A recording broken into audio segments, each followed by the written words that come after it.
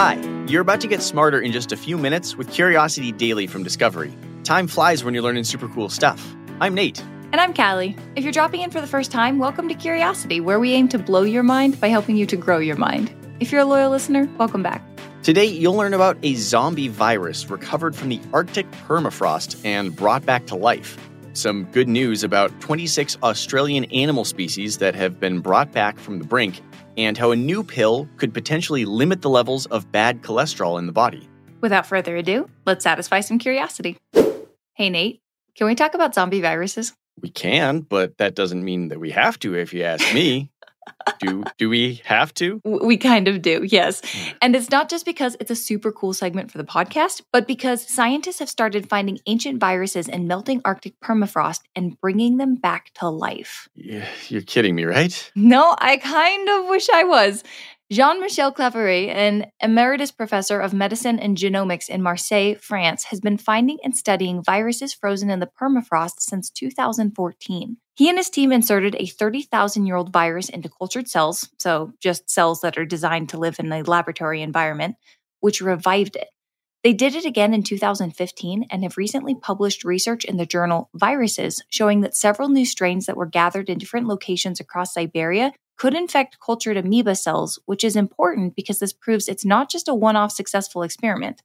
In case you don't know, an amoeba cell is just a one-celled organism. I think the first and most important question is, are we all gonna die? I mean, eventually. From this? Probably not. Okay, why doesn't that make me feel much better? Let me back up a little bit. We'll talk about something else first. Let's talk about permafrost. Will talking about permafrost make me feel better? Absolutely not, because you see, permafrost is meant to stay permanently frozen. I guess that would be why it's called permafrost, sure. You could say that, yeah. The frozen tundra has existed for thousands of years, and permafrost isn't just cold, it also lacks oxygen and doesn't get any light. It turns out those conditions are perfect for preserving animals and the microorganisms that live on and around them. Permafrost is different from an ice sheet on the ground because it's generally buried underneath vegetation and dirt, which means the remains of ancient animals are buried along with it. Okay, so why are they digging up these viruses? Yeah, they don't have to. Climate change is doing the work for them. The Arctic is warming 4 times faster than the global average, so more and more of that permafrost is not so perma. You got it. Dr. Claverie, the author and lead researcher of the recent report on the zombie viruses, wanted to sound an alarm to the world that we just don't know what's going to come out of the ground, and we can't possibly understand the potential consequences. Massive sections of ground are collapsing, sinkholes appearing out of nowhere, and scientists are finding all sorts of mummified creatures that have been extinct for thousands of years. Are these viruses a danger to us? In short, no. While he was able to revive them, they are genetically only able to infect amoebas. But this groundbreaking research shows that viruses can live for a very long time in those conditions. The oldest one he studied is estimated to be about 48,500 years old. And if these otherwise harmless viruses can survive, then what else could be living down there? We just don't know. What if some ancient microorganism comes to the surface that our bodies aren't ready for? That's not terrifying even just a little bit. No terror. None terrifying. I've got some more bad news. Okay. There is a great chance that thawing could uncover and release radioactive and chemical waste from the Cold War, which could disrupt entire ecosystems and actually accelerate thawing, creating a feedback loop. Good. Viruses, radioactive waste. Anything else we want to just throw in there while we're at it? Anthrax. Okay. No. Yeah. An outbreak in Siberia in 2016 was likely due to deeper thawing. Okay, well, please tell me there's some good news somewhere, anywhere about this. The truth is, there's not much good that comes from thawing permafrost. The real good in this story is the fact that scientists are beginning to tell the story in the first place. The best thing we can do is stop the permafrost from melting, but we also need to know what we're dealing with if we fail to stop it.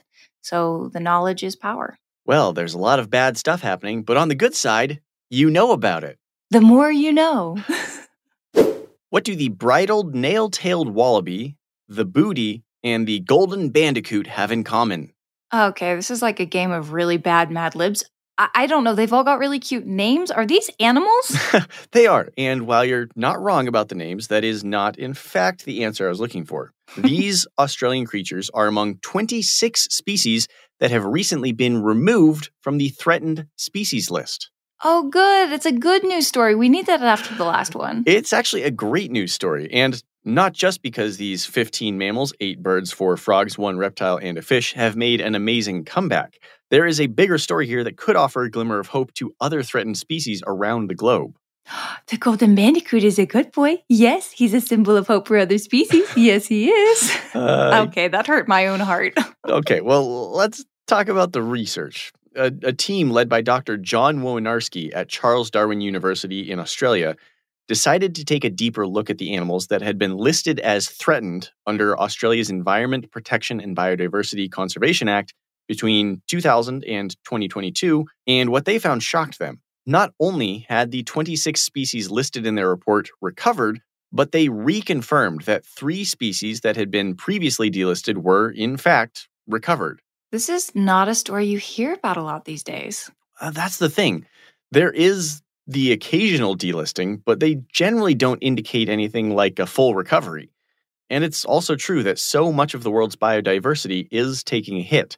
Some claim that we are actually in the midst of a mass extinction event. And not to put too fine a point on it, but despite the 26 species that have been taken off the threatened list, there are far, far more species landing on that list each year than are being removed. See, that part feels pretty hopeless. Well, that is what makes this story so incredible. It is proof that there is actually cause for hope. In fact, that was one of the aims of the report, to provide a way forward and inject a little optimism into an otherwise bleak situation. Okay, awesome. So going back to the golden bandicoot. Let's look at another species that was on that list, one that is probably a little bit more familiar, the humpback whale. Okay, wait, when I was little, one of the jobs I really wanted was to be a marine biologist, and it was my lifelong dream to help save the humpback whales. Are you telling me they're no longer endangered? You did it!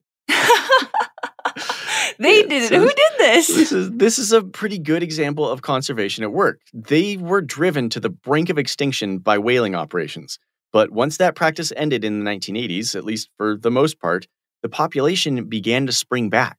Like other mammals on the list, like our bandicoot friend, the introduction of a predator nearly wiped them out, but conservation efforts actually reversed the trend. And in the case of the humpback, we were the predators. True, but we are also the conservationists. Okay, so were we hunting the bandicoot? No, but there were predators introduced that nearly took it out, namely the dreaded cat and the fox. Wait, you just named, again, 2 of my favorite animals. I love them. I know, you love them, and they love bandicoots. They love eating them. Okay, grim. Yeah, well, just like with the humpback, a plan to save them was coordinated by government agencies and conservation groups. In the case of the bandicoot, predators were eliminated. They eliminated cats? From the habitat, and the population was isolated and allowed to recover. Not all the species recovered in this particular way, but for all of them, their success was a product of focused conservation efforts. In other words, when it comes to other animals that are struggling out there, we can save them if we try. Exactly. Not every threatened or endangered animal is going to be successfully recovered. But this study proves that conservation efforts can work, but not unless we try. And that's the kind of good news we could all use right now. And it's good news. Yes, it is. Yes, I really can't do that. That's awful. Unfortunately, having high cholesterol is pretty common and often fatal, but there's a new pill in town that can reduce bad cholesterol, and it's by a pretty significant margin. You say bad cholesterol, and maybe this is just a blind spot for me, but I don't know if I actually know the difference between good and bad cholesterol. That is totally fair. So when we say good or bad cholesterol, it's actually shorthand for high-density lipoprotein, or HDL, and low-density lipoprotein, or LDL. So HDL is good cholesterol, since it sends cholesterol into the liver, and once it gets there, your liver removes cholesterol from your bloodstream. The reason it's good is because if too much cholesterol builds up in your blood, it can create a sort of plaque on your artery walls that can narrow or block your arteries, which is a condition known as atherosclerosis.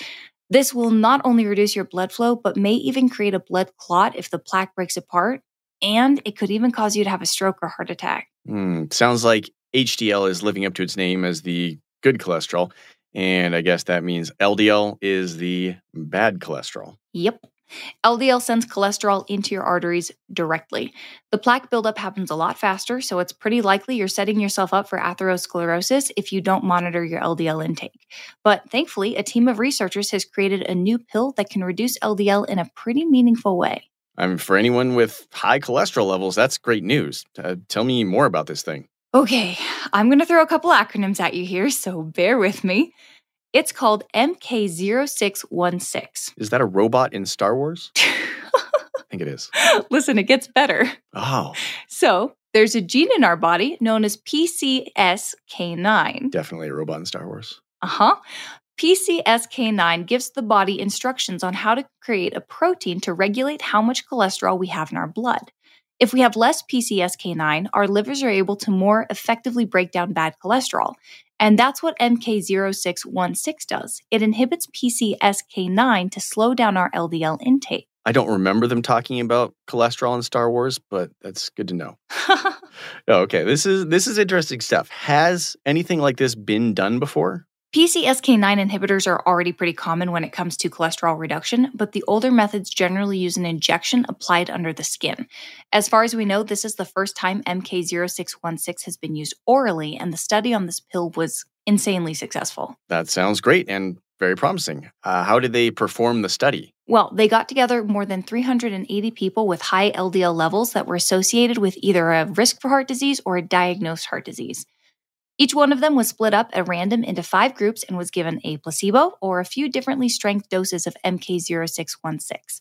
For 8 weeks, the subjects took a daily dose, stopped, and then the researchers compared their bad cholesterol levels from before and after. Finally, they monitored the subjects for another 8 weeks to see if they had any nasty side effects. Ooh, the suspense is killing me. I already know the pill worked because you said it did, but how well did it work? It was huge, actually. Anybody who took the 30 milligram doses of MK0616 had their LDL levels drop by over 60%. 18 milligram patients weren't too far behind at 59%. 12 milligram patients had 55% drops, and even the smallest dosage of 6 milligrams still saw a substantial 41% drop. So for those of you playing at home, that's anywhere between 40 and 60% or more bad cholesterol eliminated by this pill. What makes it even better is that under normal circumstances, there can be other hints that we have too much bad cholesterol in our body, like a protein known as ApoB, but MK0616 reduces any levels of that too. Okay, I gotta say, this sounds amazing. Like, it sounds too good, so, there's gotta be a catch. Look, that's what I thought too, but honestly, there's no catch. You remember how they monitored the subjects for 8 weeks to look for any nasty side effects? They didn't find any, not a single one. Keep in mind, this is just one study, so they're going to need to hold some more trials to confirm that MK0616 is safe for everybody. But at this stage, all signs point to this being a bit of a godsend in the world of cholesterol maintenance and heart health. 60% of the patients were taking something called statins during the study, which is another drug treatment for high cholesterol, which means the two can be done together. And the fact that this drug is oral means treatment is more accessible and maybe one day more affordable. All right, so I can just stop looking after my cholesterol. I'm going to have a cheeseburger. No. I'll have a cheeseburger and a pill. No. Let's recap what we learned today to wrap up. Scientists have revived a zombie virus that had been locked up in the Arctic permafrost of Siberia for 48,000 years.